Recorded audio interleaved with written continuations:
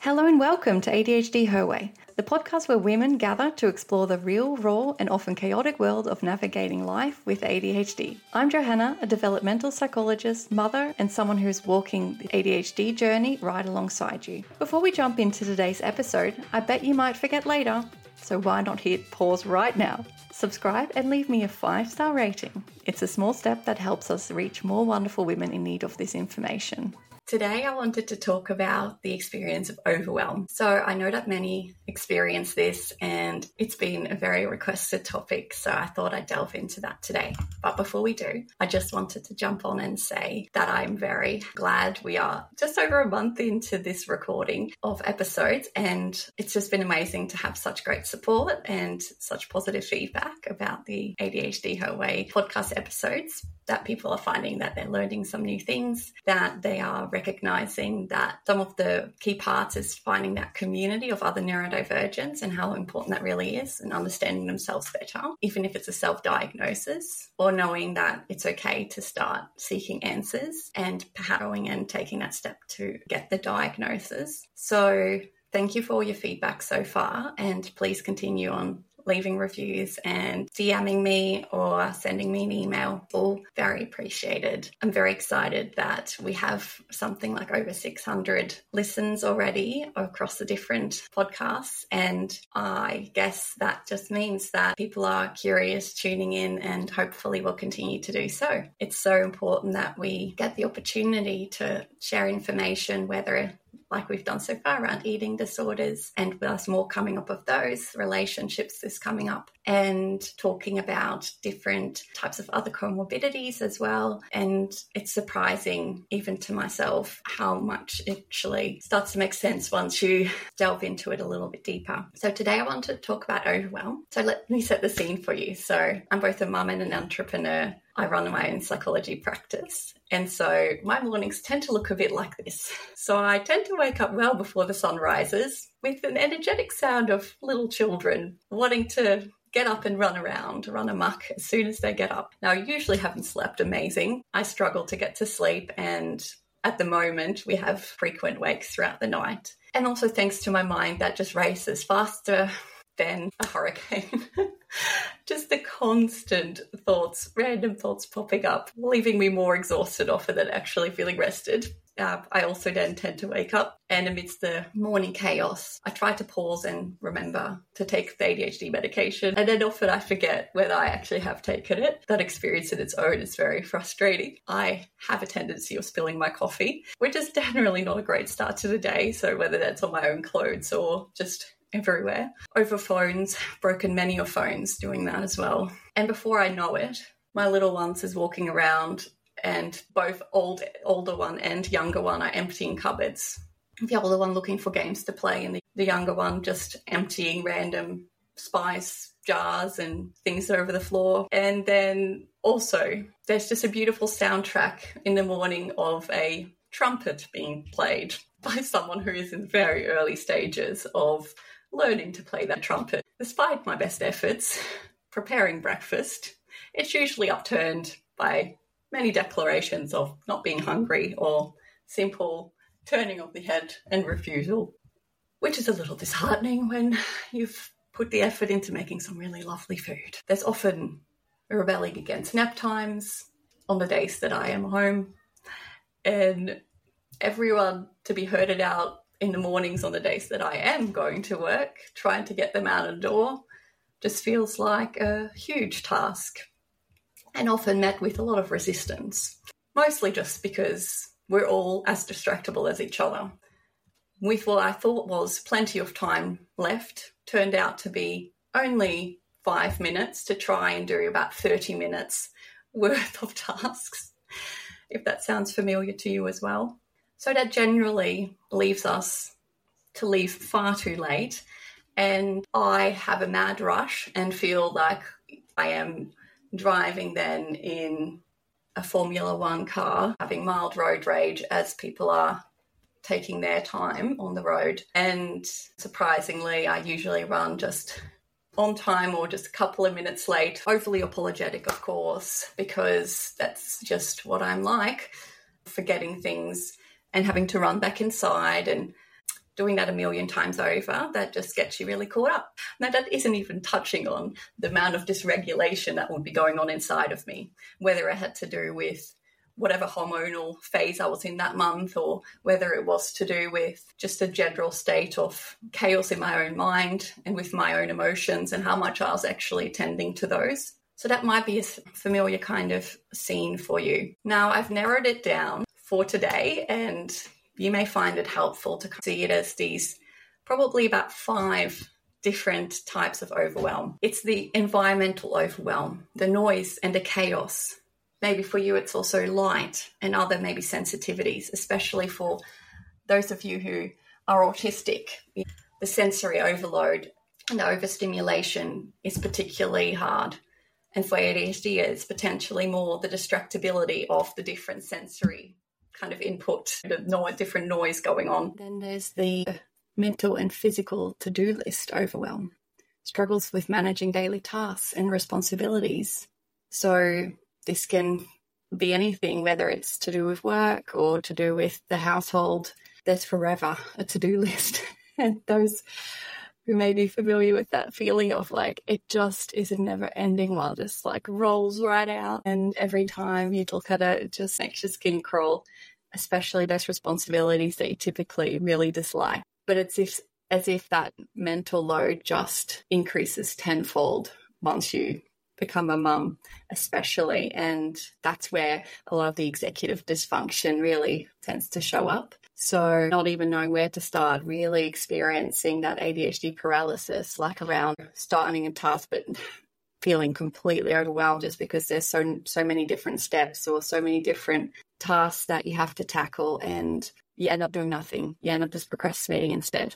And for many, that is one of the worst experiences I hear for sure. Big picture overwhelm is those life goals, that big pressure that you feel around achieving life and career goals, that forever feeling like I need to do better, I need to do more, I want to create more, I want to, achieve greater things, I'm made for more than this. Just always that feeling like sometimes that sense of justice does come in as well, being like I need more purpose and there's better ways and more fair ways that this can be.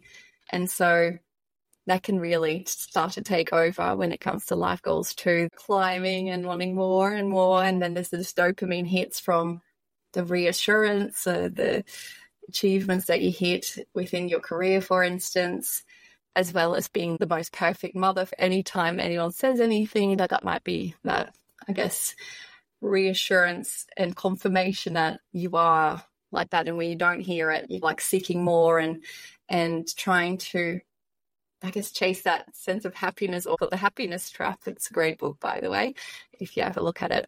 But yeah, getting caught up with the big picture, like as much as we're encouraged to step back and look at the bigger picture, when we think too far ahead and want to just constantly, I guess, be in control of what's coming, that can really hold us back at the same time and create a lot of distress when we're constantly thinking so far down the track, and everything we're doing now has to be moving us forward, and that can get us really stuck instead. Then there's also the emotional relationships that we have in our life, friends, family, even work colleagues, and all those that really play a big part when it comes to that rejection sensitive dysphoria. So the weight we feel of having these perfect relationships and to never let anyone down, which is just impossible. Like you're always going to, in one way or another, have to make some difficult choices throughout your life, whether it's setting healthy boundaries. And ADHD specifically feel that real burden when having to set a boundary. That's where the people pleasing early takes hold, it's that really eagerness to please, eagerness to keep all these friendships and family as close as possible. And of course, there's the interplay of other things here as well. If someone has also faced trauma along the way, of course, that is going to be amplified so much more around rejection and abandonment. But for an ADHD specifically, it's around even any felt criticism or a hyperfixation on a certain mannerism that is just someone making no attempt to have a negative interaction by any means. But for some reason, for ADHD, as they really hone in on any negative felt sense that the other person may not like them or may feel disappointed by the ADHD, and it can be real tricky in relationships. So that's a whole other ball game. So we will definitely cover that too in future episodes of how to manage and navigate that, because RSD is one of those ones that unfortunately so many women in particular really, really struggle with. And that is where unfortunately we don't necessarily have the most clearest of strategies for executive dysfunction, and that much more so, I would say. And I guess when it comes to relationships, it is just so nuanced and complicated that there could be so many different things that you could do. So also the actually dealing with the internal emotions, thoughts, and executive dysfunction. Now, well, I mentioned that executive dysfunction does tend to cross over with a few of the other types of difficulties when it comes to overwhelm, including those of to-do lists and life goals and things like that, and just general day-to-day organization and planning. But the internal emotions and our thoughts and our bodily sensations, like if that internal experience is heightened by the fluctuations in our hormones, for instance, this is an experience particularly for those who struggle with premenstrual dysphoric disorder or a premenstrual disorder of any sort, really. They probably experience the really heightened internal emotions and a brain fog even around particular times in a month. For some, it can last a couple of weeks, so really impacting almost half the month where they feel really out of sorts and really emotionally struggling in that time. So I don't think we can underestimate that there's a very possible crossover for those who have ADHD and also struggle with other conditions that really impacts their internal experience. And this is also where we talk about that 0 to 100 feeling, that window of tolerance seems to be much narrow for ADHDers, and that is a theoretical term. We often refer to the window of tolerance being something where it's the optimal zone of functioning, and for neurodivergence, that optimal zone tends to be a lot more narrow. So meaning that there's more quickly state of arousal, and what we'll call in the polyvagal theory that our nervous system becomes mobilized, as in like the fight or flight. That happens so much more rapidly, often for those with ADHD, autism, and it is probably because of the several layers of different stresses and already being so much on border of that window that it doesn't take much. When people say, like, I just snapped and my fuse was just so short, it seemed as nothing really set me off. Well, it's that feeling, isn't it? That there was just so many more other cumulative stresses. When the last little drop can literally be something small falling on the floor, some kind of noise, and that could be enough to just snap you right into that state of dysregulation. So once immobilized, and if in that state for too long, we can become immobilized, and that is that shutdown phase when our nervous system goes into shutdown or freeze, and it just stores all the resources. It says to itself, this is too much. The amygdala has been firing for far too long. We keep on seeing all this risk taking place. Both our internal and external experience is that it's not safe. So that is the next phase. We go into these different stages of our nervous system that we go maybe in and out of that shutdown. So that's where we get busy and procrastinate and fill time doing things that soothe our nervous system. But in fact, they are just quick fixes and don't ultimately soothe it. So we need to find things that actually soothe our nervous system. That might be part of our solutions. So I'll mention other strategies as well now. So decluttering is a big one. So actually scheduling time to just declutter your space and keep it organized. Actually creating designated quiet zones is important. So areas in your home and office where silence is maintained. Noise-cancelling headphones, these bad boys can be really, really helpful in terms of blocking out distracting sounds. Now, I find that I wear them often. It really helps when I have too much going on with the kids and there's vacuum cleaners going and there's music playing in the background. Sometimes I find it really nice just to have that blocked out a little. So in order to manage the mental and physical to-do list overwhelm, one really helpful one is that Eisenhower box. So that's the urgent versus important. So to prioritize your list, what is both urgent and important, right? make sure to just focus on those things that really, really needed to get done, like paying bills or tidying out a space that you've been meaning to clear out so that you can put other items back in there, and only tackling what you can in the time allocated. Like maybe actually sit down and plan it out so that you're not just grabbing an entire cupboard out like I have previously and then just leave the rest sitting there because you've started running out of time. And then it's months before the next time you get that stage to actually clean. But every time you walk in that room, it's a mess and it's so overwhelming. Breaking tasks into smaller steps is another great one. There's various tools out there. Just on the top of my head, there's apps like Notion and Goblin tools that each have an ability to break those tasks down into very, very small steps, and some of those actually connect to the calendar so that you really have it all laid out really quite neatly and you can just tick and flick, which is so nice. So one of these can be really helpful where you actually have a timer, so it tells you when time is running out, but you can actually visually see this. So you can purchase these in various places. So what I'm just showing is a actual little what looks to be a child clock. So it's like an analog clock, but actually visually showing you how much time you have left. Now you can also, of course, delegate and outsource tasks, and I really advise that for your own mental load. But make sure when you do that you actually get the partner to do it from start to finish. I know our husbands love to help, but it has to be from like the start of the task to the end. Like if you're planning a meal and cooking it, make sure that you know what ingredients that you need to get and go to the store to get those, for example. Or if it's around doing the washing, making sure that it is the steps from the start to finish that the clothes end up back in the cupboard. And I guess it's like whoever is the person that maybe does more of these tasks, and it might be about fairly delegating as much as you can, that the other person is, I guess, upskilled and scaffolded initially to be able to do that. And that we don't get into a stage of weaponizing competence can really be a blocker to actual progress. Those might be the types of things that need to get addressed in, for instance, couples therapy. So when it comes to big picture, overwhelm, so life goals, setting SMART goals can sometimes be helpful. So making them specific, measurable, achievable, relevant, and time-bound. I don't disagree that those elements make for a really, really great goal. I'm just not someone who can really stick those out, to be honest. So I'm a bit more flexible, and I do like to set goals, and I like to have certain timeframes, but I also don't put so much pressure on myself to have them done by a certain time. Like I find that I only need to choose one or two to really big longer term goals, because if I do more than that, I'll probably just overwhelm myself and it's just moving between goals and just not realistic. There's a tendency for us ADHDers to set ourselves up for pretty unrealistic expectations. I'm guilty of that a lot. And so it might help to do more of a vision board, have a general sense of what direction you want to go in without like really clinging on to certain outcomes.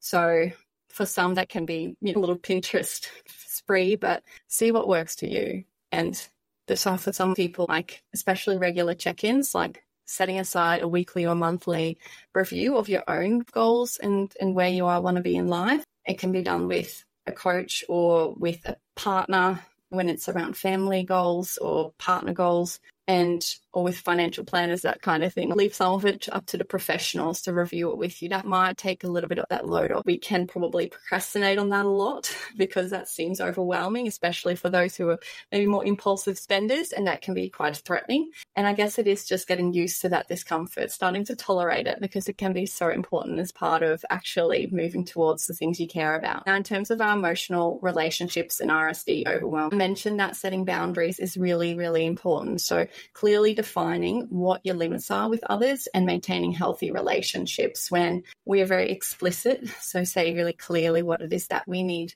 And of course, make them reasonable. And really improving your communication skills, like actually doing your best to express what your needs are, can be really crucial towards those around us, like whether it is our partner, our children, our friends and family, like trying to express, I'm feeling really tapped out, I need some support. Following your pride at times and just going, it's really crucial that I help your hands because I can't do this alone. Seeing if that starts to be something that you find a way of communicating with those around you. And if it falls on deaf ears, there's therapists to help you work through some of those difficulties. Now, for your internal experience, for some people, it might be really focusing on those mindful exercises, really starting to become familiar with your own body cues with those internal hunger cues, because it could be that you get hangry. Like it happens because interoceptive awareness isn't great for ADHDers or other neurodivergents. So making sure that you understand that when you're hungry to then eat, starting to practice mindfulness, whether it's mindful eating or mindfulness and meditation throughout the day, those will be helpful when it comes to actually listening to our body and knowing at what stage it is. Is it actually starting to be in fight or flight mode? Can you do something to down-regulate? We'll refer back to that at some other stage as well. Or maybe it is about you being shut down. So we're now immobilized and we're shut down. What do we do to upregulate? What things energize us? Also, tracking your hormonal cycles can be really valuable, especially if there's quite fluctuations that affect your mood and energy around those time of the month. And for those with ADHD, there's actually evidence to suggest that those impact the effectiveness of your medication and they actually heighten your ADHD symptoms. So imagine if you have a way of just being kinder and more self-compassionate towards yourself around that time of the month, or whether you really take advantage of the times that you are really switched on and that you make those your really productive weeks. Also, there's, professional help, of course, like for any of these, but consider speaking to a healthcare provider like a GP, for instance, and then getting a referral to a psychologist and or psychiatrist or counselor, and to really to really discuss that those hormonal impacts and the impact the executive dysfunction really has that is not better explained by other mental health disorders. So those will be some of the things that I hope you have found helpful. These are very general strategies. I mean, they don't work for everyone, and maybe it's more of in combination. They may have more effectiveness, of course. And if you want really individualized strategies, that's why I say go and visit someone and actually talk about what would be really helpful for you personally. And these are strategies that work for the general person. It doesn't have to be with ADHD. They typically, all of these, I'd say, have quite a good impact for those that's simply dealing with motherhood overwhelm or are dealing with just the busyness of work as a female. The fact that we have so much pressures on us to be juggling so many different things. And then also for those who have ADHD, the impact of that on top of it really does make a big difference. Now, I will definitely be unpacking a lot of these themes separately in future episodes, so do hang out for that. I hope that you've learned something from it, and my God, have I tried to record this actual episode a million times, and I have been distracted by both noise and by other things that have caused many interruptions, so this is just the true the true view of what it's actually like trying to organize an episode, hence why I've looked different in these different takes for those who are watching it back on YouTube. But I do think that it's important to just keep it real, and that I hope that in the craziness of it all, and by no means am I saying that I've got any of these nailed. Thank you for listening. I look forward to releasing more episodes very, very soon. Thanks so much for listening. Don't forget to hit subscribe, rate and follow us on Instagram at ADHD Her Way, and share your thoughts. We'll see you back here for your weekly dose of dopamine. Bye now.